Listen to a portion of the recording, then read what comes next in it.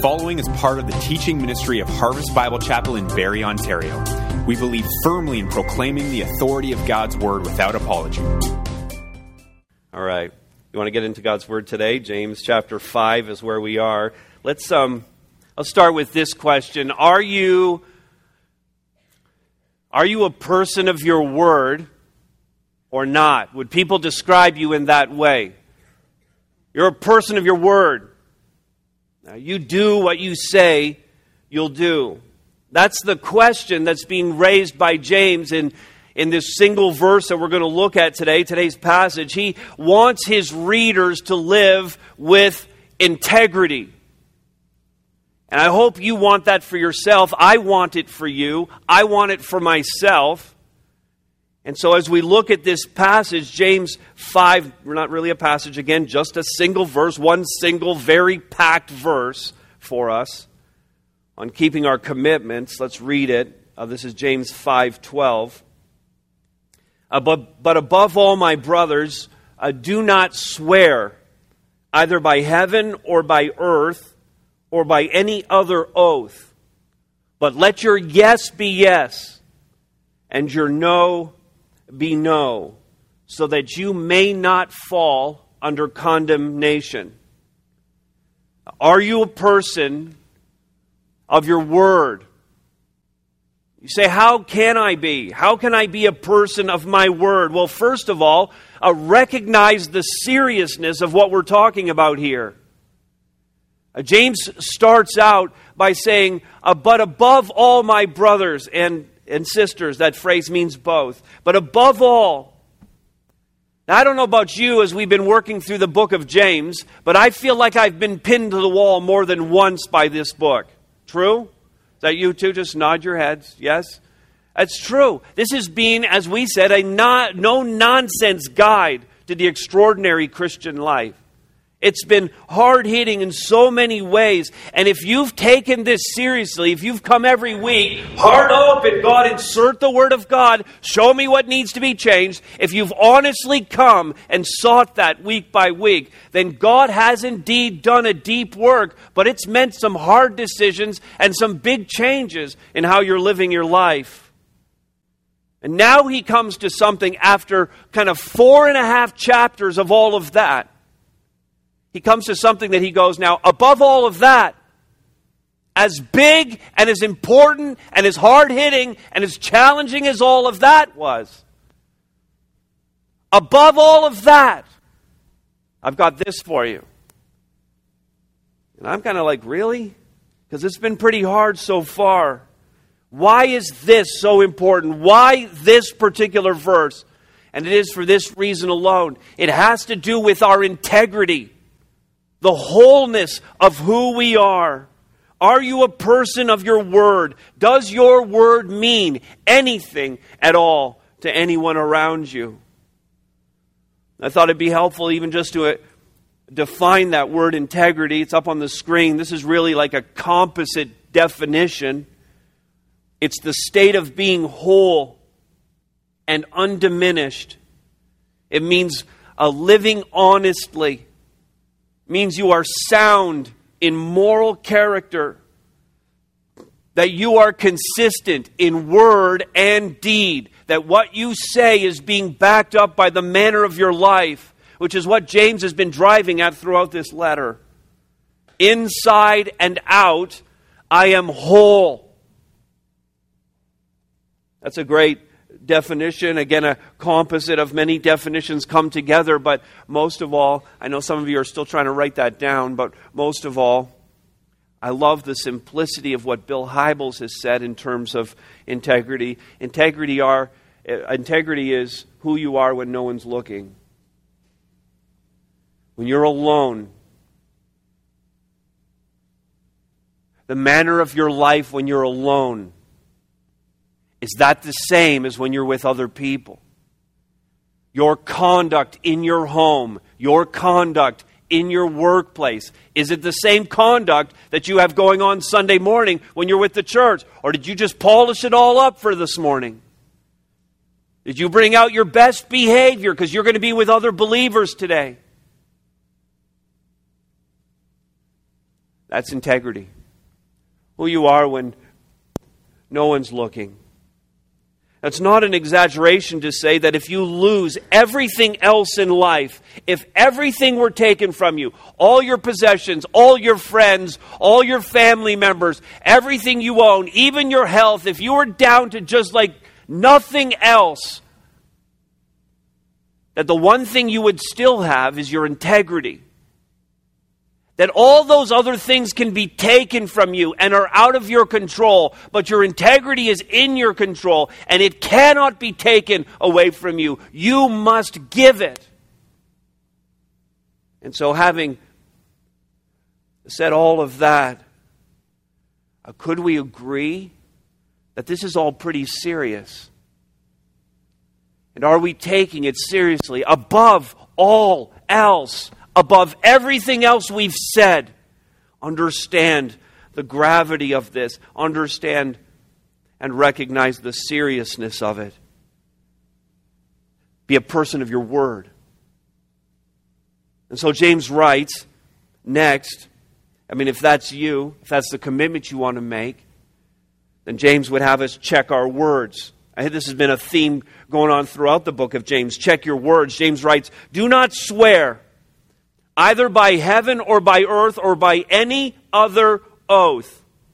Now, would you agree with me when he says, do not swear? That sounds pretty black and white to me. Black and white? Sounds pretty categorical, pretty like that's the lane, we got to stay in it. And that can be a bit of a problem when we then go about asking people to actually make oaths, make a pledge, make a commitment, sign on the dotted line. It sounds absolute and categorical, but listen, here's what you need to know. This is not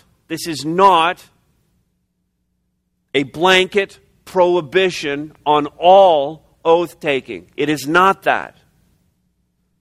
It would be inconsistent with what we see in other parts of the Scripture. Now, I will admit, we're going to come back to that in a second, and I'm going to demonstrate how there are oaths that we're supposed to take.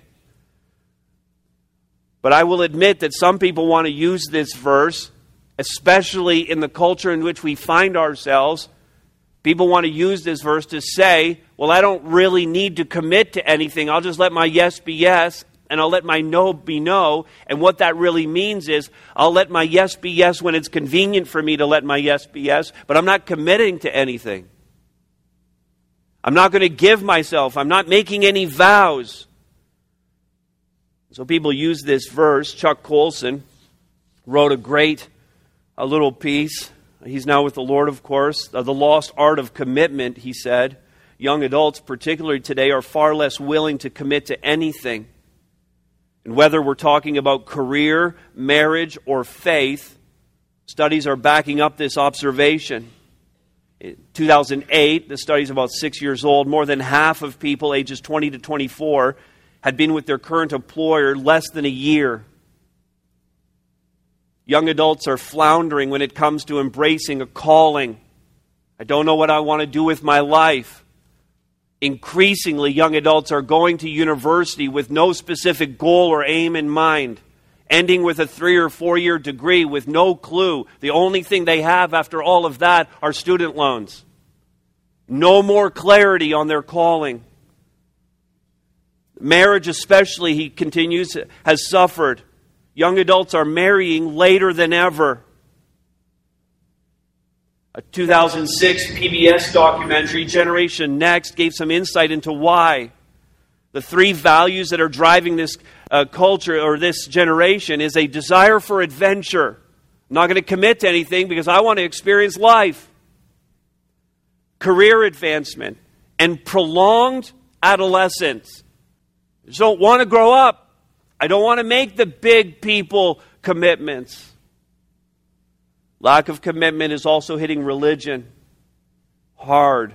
Studies suggest that the iPod generation is choosing which aspects of the faith to adopt to create their own unique spiritual playlist. Then he says, the basic building blocks of society simply erode without commitment. Any sensible society must address this problem by educating people that commitment is the very essence of human relationships. At the least, we need to teach this in our churches. How can you begin as a Christian without death to self and total commitment to Jesus Christ? When we refuse to commit, we miss out on one of life's great joys. When we obsess over ourselves, we lose the meaning of life, which is to know and serve God and love and serve our neighbors. Colson says we are biologically primed to find meaning through relationships. We're hardwired for that. And by abandoning commitment, our narcissistic culture has lost the one thing it desperately seeks, and that's happiness. Then he says this up on the screen: if nothing is worth dying for, then nothing is worth living for. We need to sort this out and understand that this verse is not in any respect an excuse for us not to make commitments. It is inherent in the one who calls himself a Christ follower that we make commitments. And when we say yes, it is packed with meaning. And when we say yes, it's yes. And we do what we are hardwired to do. And so, as I said, to see it as a blanket prohibition on all oath-taking would be inconsistent with what we see in the other parts of the Scripture. When we study the Bible, by the way, two little principles of studying the Word of God here. The first is context determines meaning. So we look into the context. What else is James saying about this? What does the New Testament say about this? What does Paul, Jesus, what do they say about it? What does the Old Testament, what does the entirety of Scripture say about this? Is it consistent to say that there are no oaths being taken? Context determines meaning. Scripture, second principle, same basically. Scripture interprets Scripture. And I don't want to ever lift a verse out of its context and make it run on its own. And so in the Old Testament, we have several examples of positive oath-taking. Leviticus 9, Numbers 30, Deuteronomy 23, all in the Pentateuch or the Torah, all give instruction on proper oaths and improper oaths. Many examples are seen throughout the Old Testament of oath-taking that are both proper and improper. You can jot down this reference, Hebrews 6:16. We see positive, or at least oath-taken, seen in a positive light by the writer of Hebrews. For people swear by something greater than themselves. No prohibition here. They're just saying people swear. When they swear, when they take oaths, the whole idea is to take an oath on something greater than you. And in all their disputes, an oath is final for confirmation.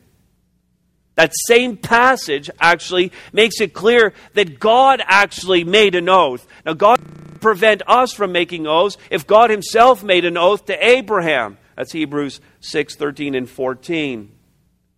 And how about Jesus?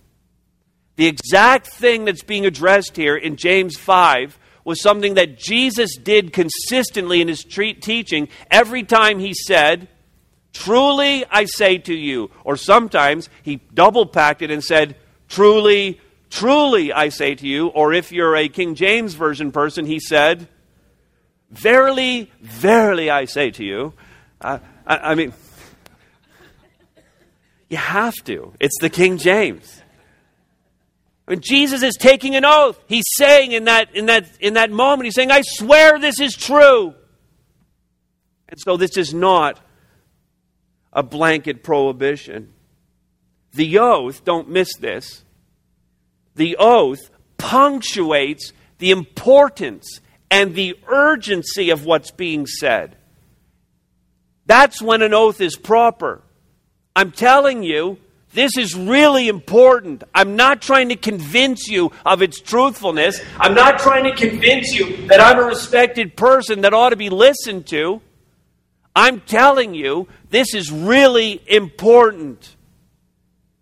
Any oath we make should serve the same purpose, not to convince people that what we're saying is true, but just to show how important it is. So check your words. Check what you're saying. Make sure you're not using oaths to convince people of something that should be automatically flowing out of your integrity, out of the character of who you are. What James is confronting here is the same as what Jesus was dealing with in Matthew's gospel in two separate passages. Matthew 5:34 through 37. Clearly James borrowed from this. James heard the teaching that Jesus gave. He was basing what he's writing on what Jesus had said. He's confronting the carelessness with which people were making oaths to one another. Matthew 23, we have a list of the woes that are going out, curses on people for the way they were living their lives, primarily the religious leaders of Israel. And he was exposing the nonsense of how they were living their lives. I swear on the altar this is true. I swear on the temple that this is true. I swear on the gold of the temple that this is true. I swear on the sacrifice that's on the altar, that's in the temple, that's inlaid with gold, that this is true. That's what they were doing. It became so nonsensical. It was a futile attempt to get people to believe them. And the cultural norm had become, you don't trust anyone. And so you spend all your time trying to tell them things and having to convince them that this thing is actually true. Do you think we have any less of a crisis of integrity in our society? We don't want to believe anyone. We're days away from a provincial election, and quite honestly, do you believe them? Do we have any reason to? It's tough. Ipsos Reid published a survey. They do this every once in a while. I found a Reader's Digest source on this too, but I figured 2 weeks in a row on Reader's Digest was a bit much. Most trusted professions. You ever see these lists anywhere? Most trusted professions. How many people in this room, you have a job outside of the home? Raise your hand. Raise your hand if you have a job outside the home, okay? You're probably going to find your job on this list. I'm sorry for where it might land. The facts are the facts. Most trusted professions. Number 1, firefighters. Any firefighters in the room? Stand up right now. You got number 1 on the list. Christians, stand up. Right here. God bless you guys. 2 firefighters. Praise the Lord for that. EMTs, nurses, pharmacists, doctors, Canadian soldiers. Canadian soldiers. Notice that? We don't trust any other soldiers. Canadian soldiers. Airline pilots, farmers. We have at least one of all of those in our church. Dentists. That's pretty good. Dentist, number 9, right? That's pretty good. That guy's coming at you with a drill. It's pretty good. I hate it when they stick those needles in your gums. Don't you hate that? Wouldn't be number 9 on my list, that's for sure. 10, teachers. Lots of teachers here. You're in the top 10. Congratulations. Lots of chefs at Harvest. That's why we eat a lot here. Lots of chefs. 12, we have a tough week for police officers, right? I hope you've been praying for them, but we have 10 or 11 policing families in our church. Praise God for that, and tough week for them. That rounds out the top 10. Daycare workers, judges, accountants, chiropractors, airport security guards. I wish that were higher. Right? 18, plumbers, higher than pastors. Trust your plumber. Tied for 19, financial advisors and charity leaders. Finally, number 21. Honestly, I'm just thankful we made it above television and radio personalities. You know what I'm saying?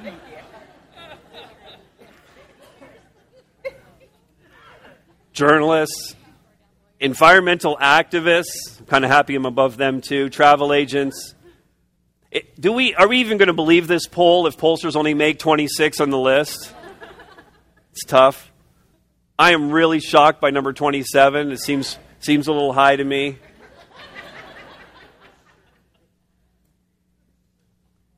I am so in trouble. 28, auto mechanics. That's a tough business. No one wants to go to your mechanic. Not a person in the room wants to go see your mechanic.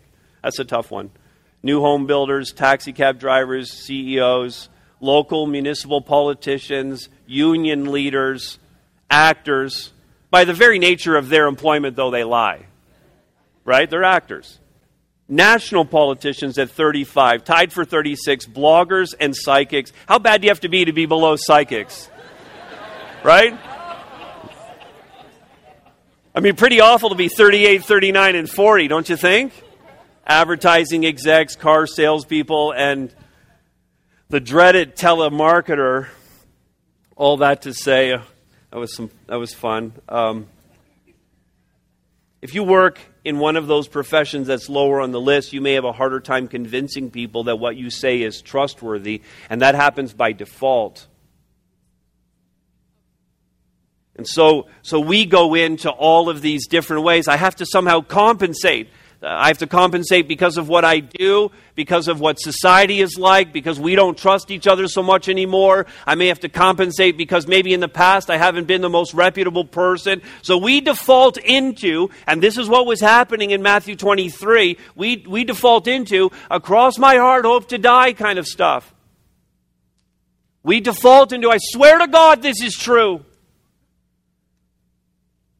We default into, I swear on my loved one's grave. That's what we default to. We start applying these phrases, and that's what Jesus is saying. It's ridiculous. Our word alone has come to mean nothing. The solution is supposed to be not more oaths, more swearing, but the solution is meant to be our character. The solution is meant to be our integrity. We're supposed to be people of our word. Jesus and James are simply making a strong imperative statement about foolish, careless, oath-taking, and an appeal to live with integrity so that oaths aren't even required. I just believe you because you've given me no reason not to believe you. And so check your words. F.F. Bruce helps us see the point even more clearly. He says this: the idea that a man or woman can be trusted to speak the truth only when under oath, if then, springs from dishonesty and suspicion and tends to weaken mutual confidence in the exchanges of everyday life. So check your words. Are they trustworthy? Can people just believe you because you said it? I mean, think about the child who says, honestly, Dad, it's true, I promise.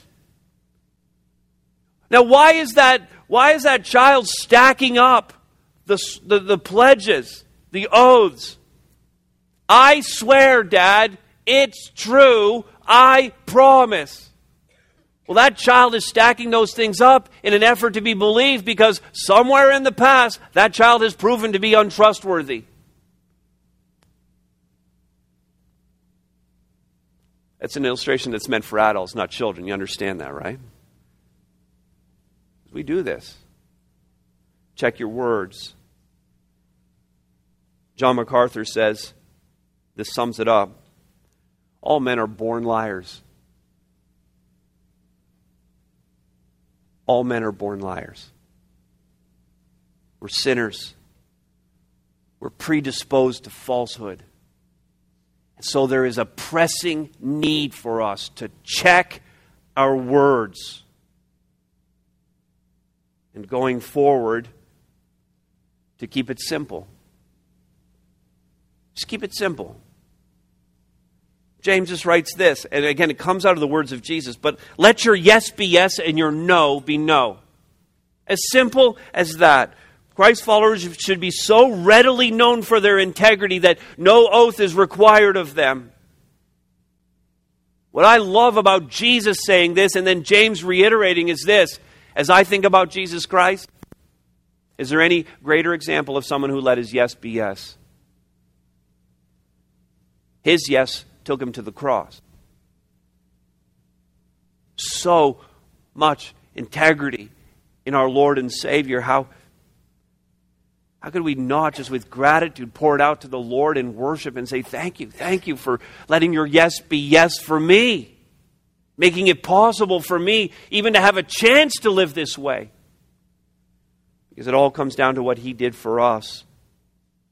Is your reputation so established that people just simply believe you when you speak? Keep it simple. Back to F.F. Bruce. No one demands an oath from those whose word is known to be their bond. This is the kind of life we want to live. So, Christ follower, keep it simple. Do what you said you'd do. Let your yes be yes. I mean, this is the extraordinary Christian life. We keep our commitments. We're serious about living with integrity. When we live this way with one another, when we live this way outside of the community of faith, in our workplaces, in our neighborhoods, and among our family members, this is the thing that demonstrates that what we have is uncommon community. It's not the norm. It's not in our culture. No one believes anyone anymore. The fact that we have to have a top 40 most trusted professions, the fact that that entertains us so much and we so quickly run to that list to see where we fall on it, demonstrates that we don't have any trust for one another.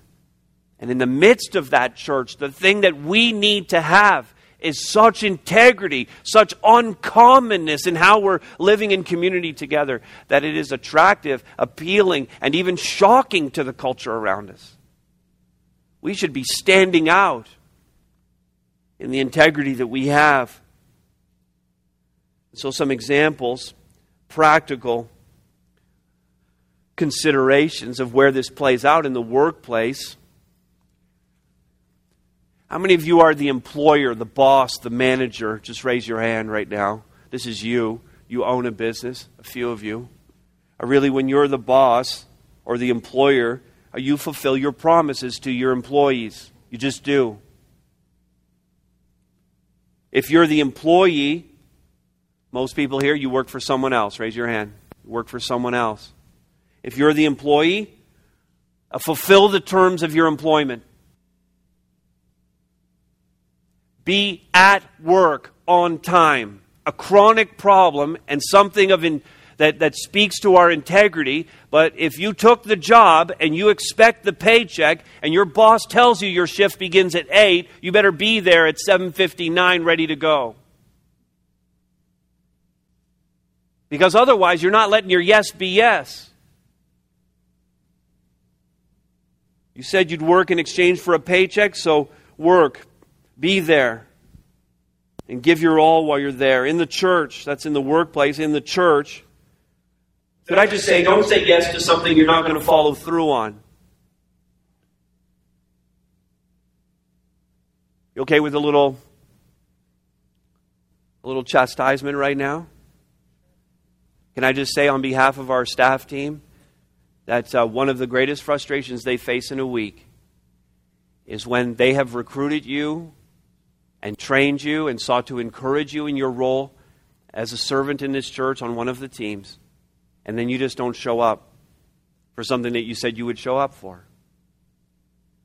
You're on a welcome ministry schedule. You said that you would be ushering. You said that you would be greeting at a certain door, and then your plans changed, and you didn't come to church on any given Sunday, but you didn't let anybody know, and you didn't find a replacement. I'm just telling you, that's frustrating. You didn't let your yes be yes. You said yes. Would you serve on a team? Yes, I will. Then let it be yes. In Harvest Kids, it's the same thing. And it's a challenge because the same number of kids are coming this week that came last week. And we need all the servants that we've scheduled.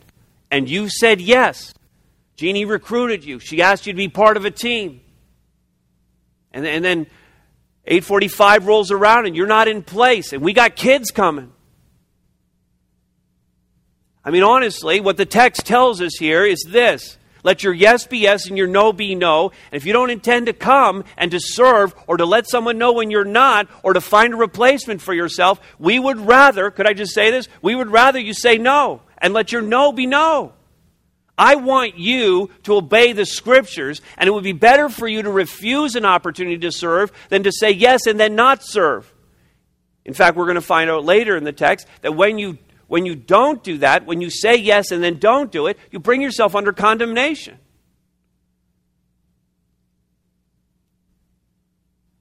It's tough. How are you enjoying the book of James now? How about your members' covenant?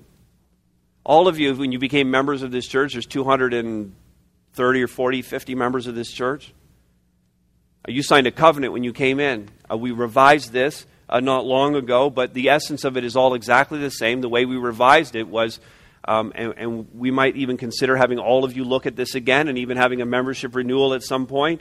But the way we altered it was that you have commitments and the elders are making commitments back to you. So it's a true covenant between two. All right? So what we added was the elder commitments. Let me read your commitments, though. Under worship Christ, it's threefold. I have, by faith, become a follower of Jesus Christ. I've been baptized as a visible demonstration of that. Because a disciple worships Christ, here's the pledge: I will seek to attend and fully participate in the weekly worship services of Harvest Bible Chapel. Now, I get if you have to work, if you're away on vacation, if you are ill, or you have someone at home that's ill that you need to care for, okay? But otherwise, I'm not waking up Sunday morning going, I wonder if I'm going to church today. It just doesn't happen. Let your yes be yes. Walk with Christ. Because a disciple walks with Christ, I will seek to maintain consistent disciplines of Bible study, prayer, and personal witness. I will walk in fellowship with others at Harvest by participating in small groups ministry at some level. To maintain our unity of fellowship, I will neither criticize nor listen to criticism concerning any member of this body, and will, when personally offended, speak directly and lovingly to those involved. Let your yes be yes. Work for Christ. Because a disciple works for Christ, I will seek a place to serve within Harvest that corresponds to my spiritual gifts and passion. So the let your no be no thing when you're asked to serve, you still need to say yes somewhere, and then when you say yes, it needs to be yes. And then it says, I will financially support the work of Harvest by faithfully giving back to the Lord a biblical portion of my income. We already had the offering, so some of you didn't let your yes be yes just a few minutes ago.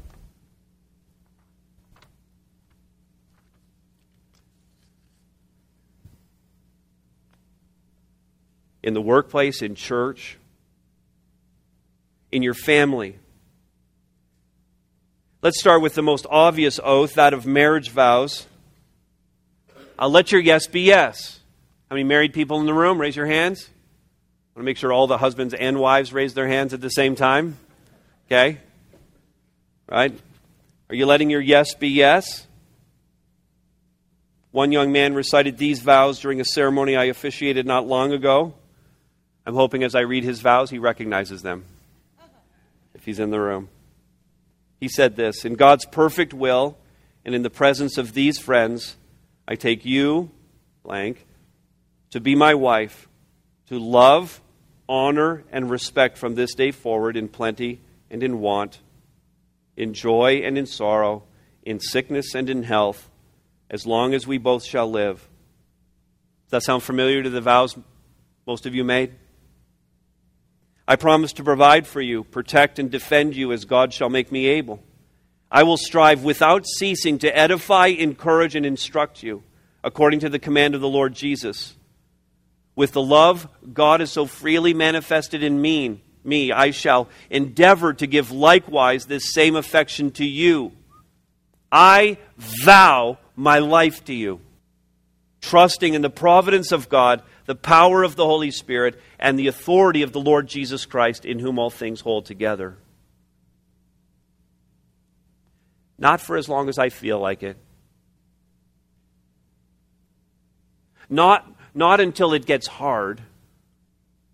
Not until we get to the place where we feel like our differences have just driven a wedge between us. Not until they sin so grievously that I feel like I can't stay. Not until someone better comes along. I vow my life to you. I'm letting my yes be yes. How about as parents? But I just believe, we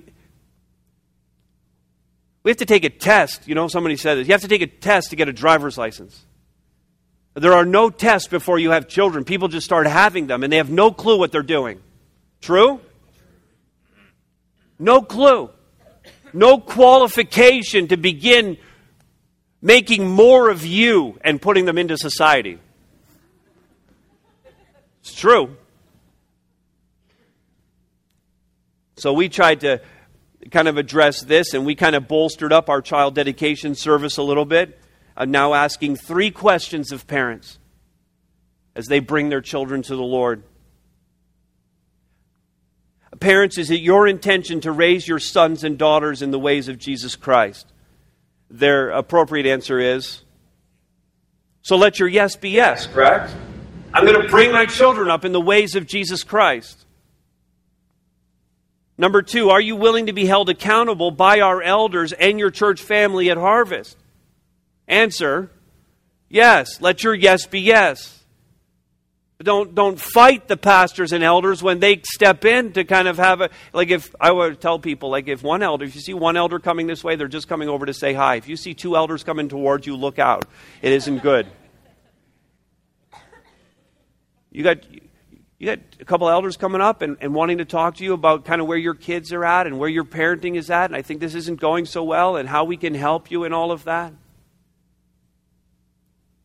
If you say this, if you make this pledge, if you bring your child up to the front of this community and before God in the way that Hannah did in the Old Testament, and you say, this child, God, is yours. Thank you for the gift. Help me raise them for you. If you do all of that, if you go to all the trouble of that, that's just not some pretty little ceremony. That's like you're giving your kids back to Jesus, so you better raise them for Him. Even if you didn't say these questions because you did your child dedication years ago, the fact that you were up here was enough. It was your yes. So let it be yes. 3rd question. Do you recognize that you can do none of this apart from Christ and acknowledge today your complete dependence on Him? You know what? That's the thing your kids need to see more than anything else. That's letting your yes be yes. I don't know what I'm doing here. I didn't take a test. These little mini-me's are running around me here. I'm seeing my own sin nature like I never saw it before. And pleading with God for help. Because I'm out of my element here. True, parents? And Cheryl and I have said, we've made no secret of this. You're always a rookie when you're a parent. Did you know that? You're always a rookie. You're never a veteran. Because when you have 1 kid, you're a rookie at that. Then you get 2, and you're a rookie at 2. You have 3, you're a rookie at 3. If you're Langford's, all the way up to 7, you're a rookie at that.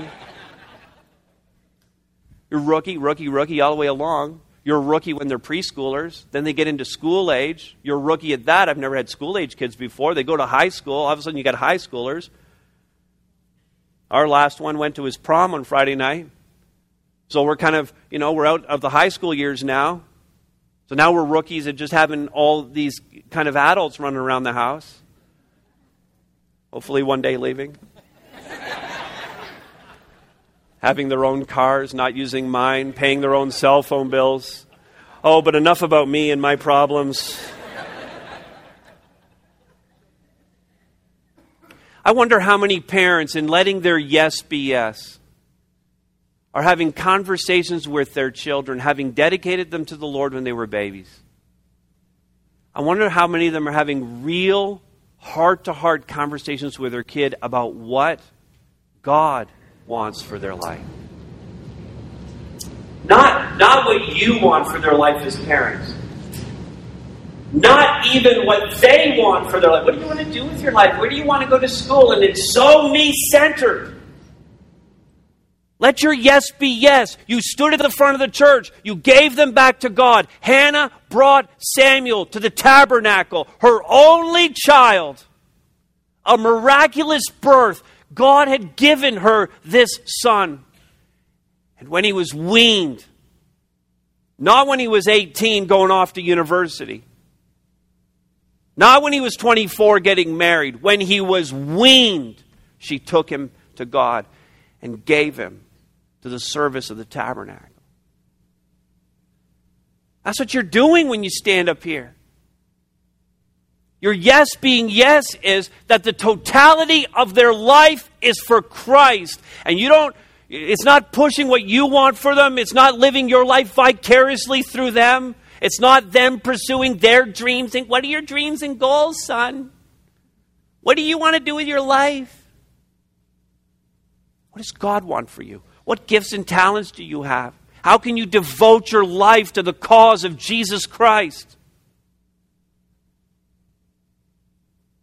That's letting your yes be yes. In your relationship with Christ, it's a fourth area, just very personally. There's no doubt that the greatest of vows, the greatest of oaths, the greatest declaration we make is this one: that we confess with our mouth that Jesus Christ is Lord. There's no greater oath that we can make. He is Lord. When you become a follower of Jesus Christ, that's what you're saying. You're receiving the saving work of Christ in your life. And you're declaring that He is Lord. He is captain of your soul. He is the king over all things. That you no longer have a volition or will of your own. That it is His will that is being done in your life. He is Lord. So let your yes be yes. He has control of your life. He dictates the terms. How is the cross of Christ? Is that the focus of how you live? Is everything you look at and everything that happens, is it through the filter of the cross of Christ? Because it ought to be. That's what it means to let your yes be yes. Has the cross so seized your life? Oh, the wonderful cross bids me come and die and find that I may live.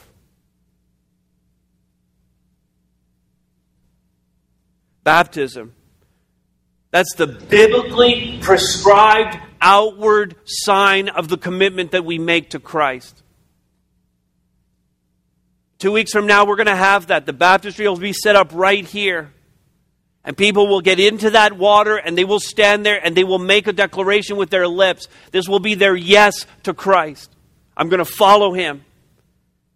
And going down in the water, the visual picture of our identification with the death, the burial, and the resurrection to new life as we come up out of the water.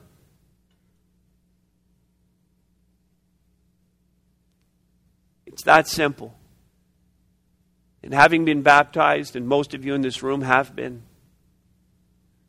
you've identified with Christ in that way. On that day when you did that, you said yes. So let your yes be yes. And take up your cross and follow Him. Otherwise, say no. And at the very least, keep your integrity. You won't have Christ. But in some respect, you'll at least have your integrity. You didn't fake it.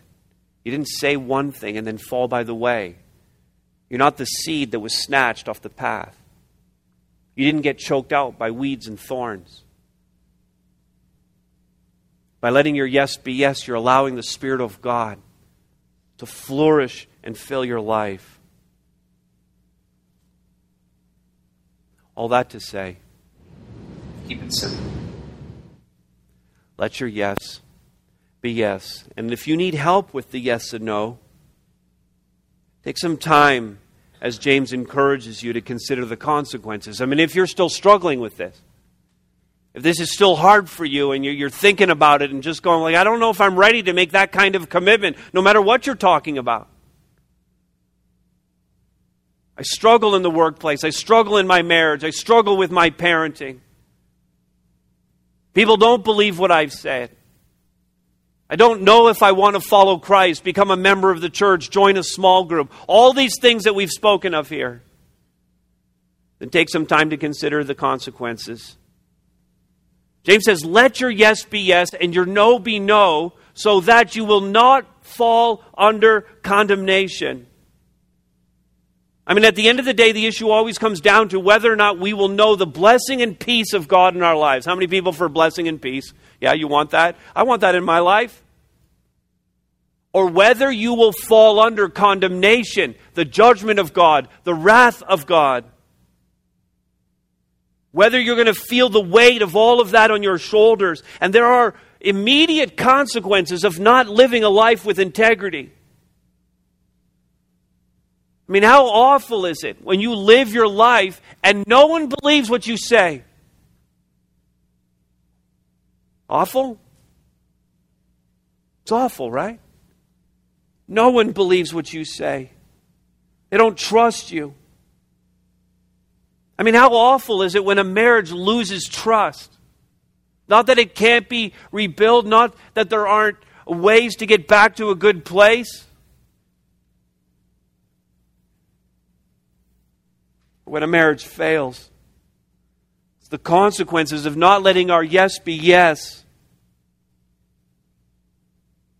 As parents, when we fail in this way, I'm not saying this is the reason every time, but quite often, when those in their teen years and their 20s wane in their faith and depart from it and leave it, the faith of their moms and dads, it's because what they have lacked is consistency in the home. They haven't seen the yes being yes and the no being no. Not every time, but often. Kids don't find their parents credible. They reject faith. Or how about if you're the kids and your parents don't trust you? That's an immediate consequence. It's one we have to live out. And how many kids in this room, young people, your parents don't trust you because there's no reason why they should?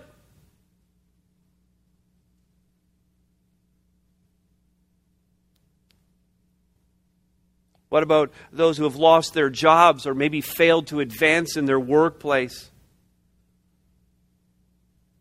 What about those who have lost relationships and friendships? Those whose leadership potential is great, but because of their lack of trustworthiness, they haven't received those opportunities. They haven't let their yes be yes.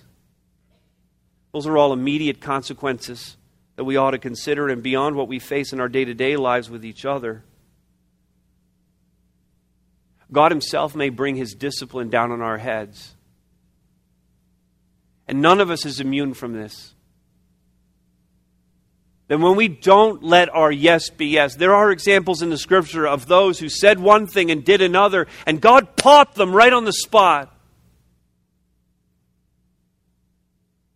Paul talks about those who were taking the Lord's table in an unworthy way. What does that mean? But that they said one thing and did another, and then came together during the communion table and pretended like everything was good when it wasn't.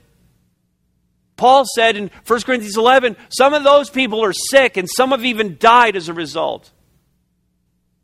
You can write right beside in the margin in 1 Corinthians 11, you can write, they didn't let their yes be yes. You think you're immune from that, you have a misunderstanding of the Scriptures. Consider the consequences. Perhaps your lack of integrity is an indication that you're not even a true child of God. Your lack of desire to do the yes when you've said yes is really the result of the original yes not being genuine. At the end of the day, your integrity isn't even intact with God. He doesn't even believe you.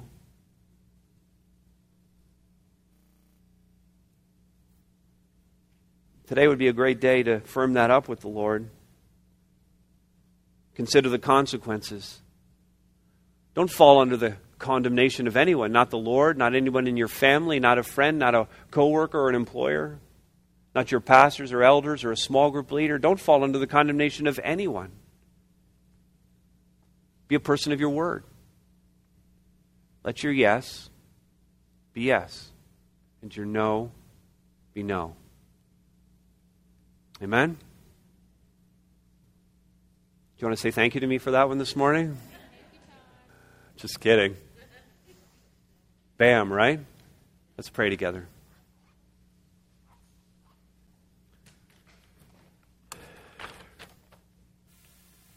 Father, these are hard words. They're heavy words.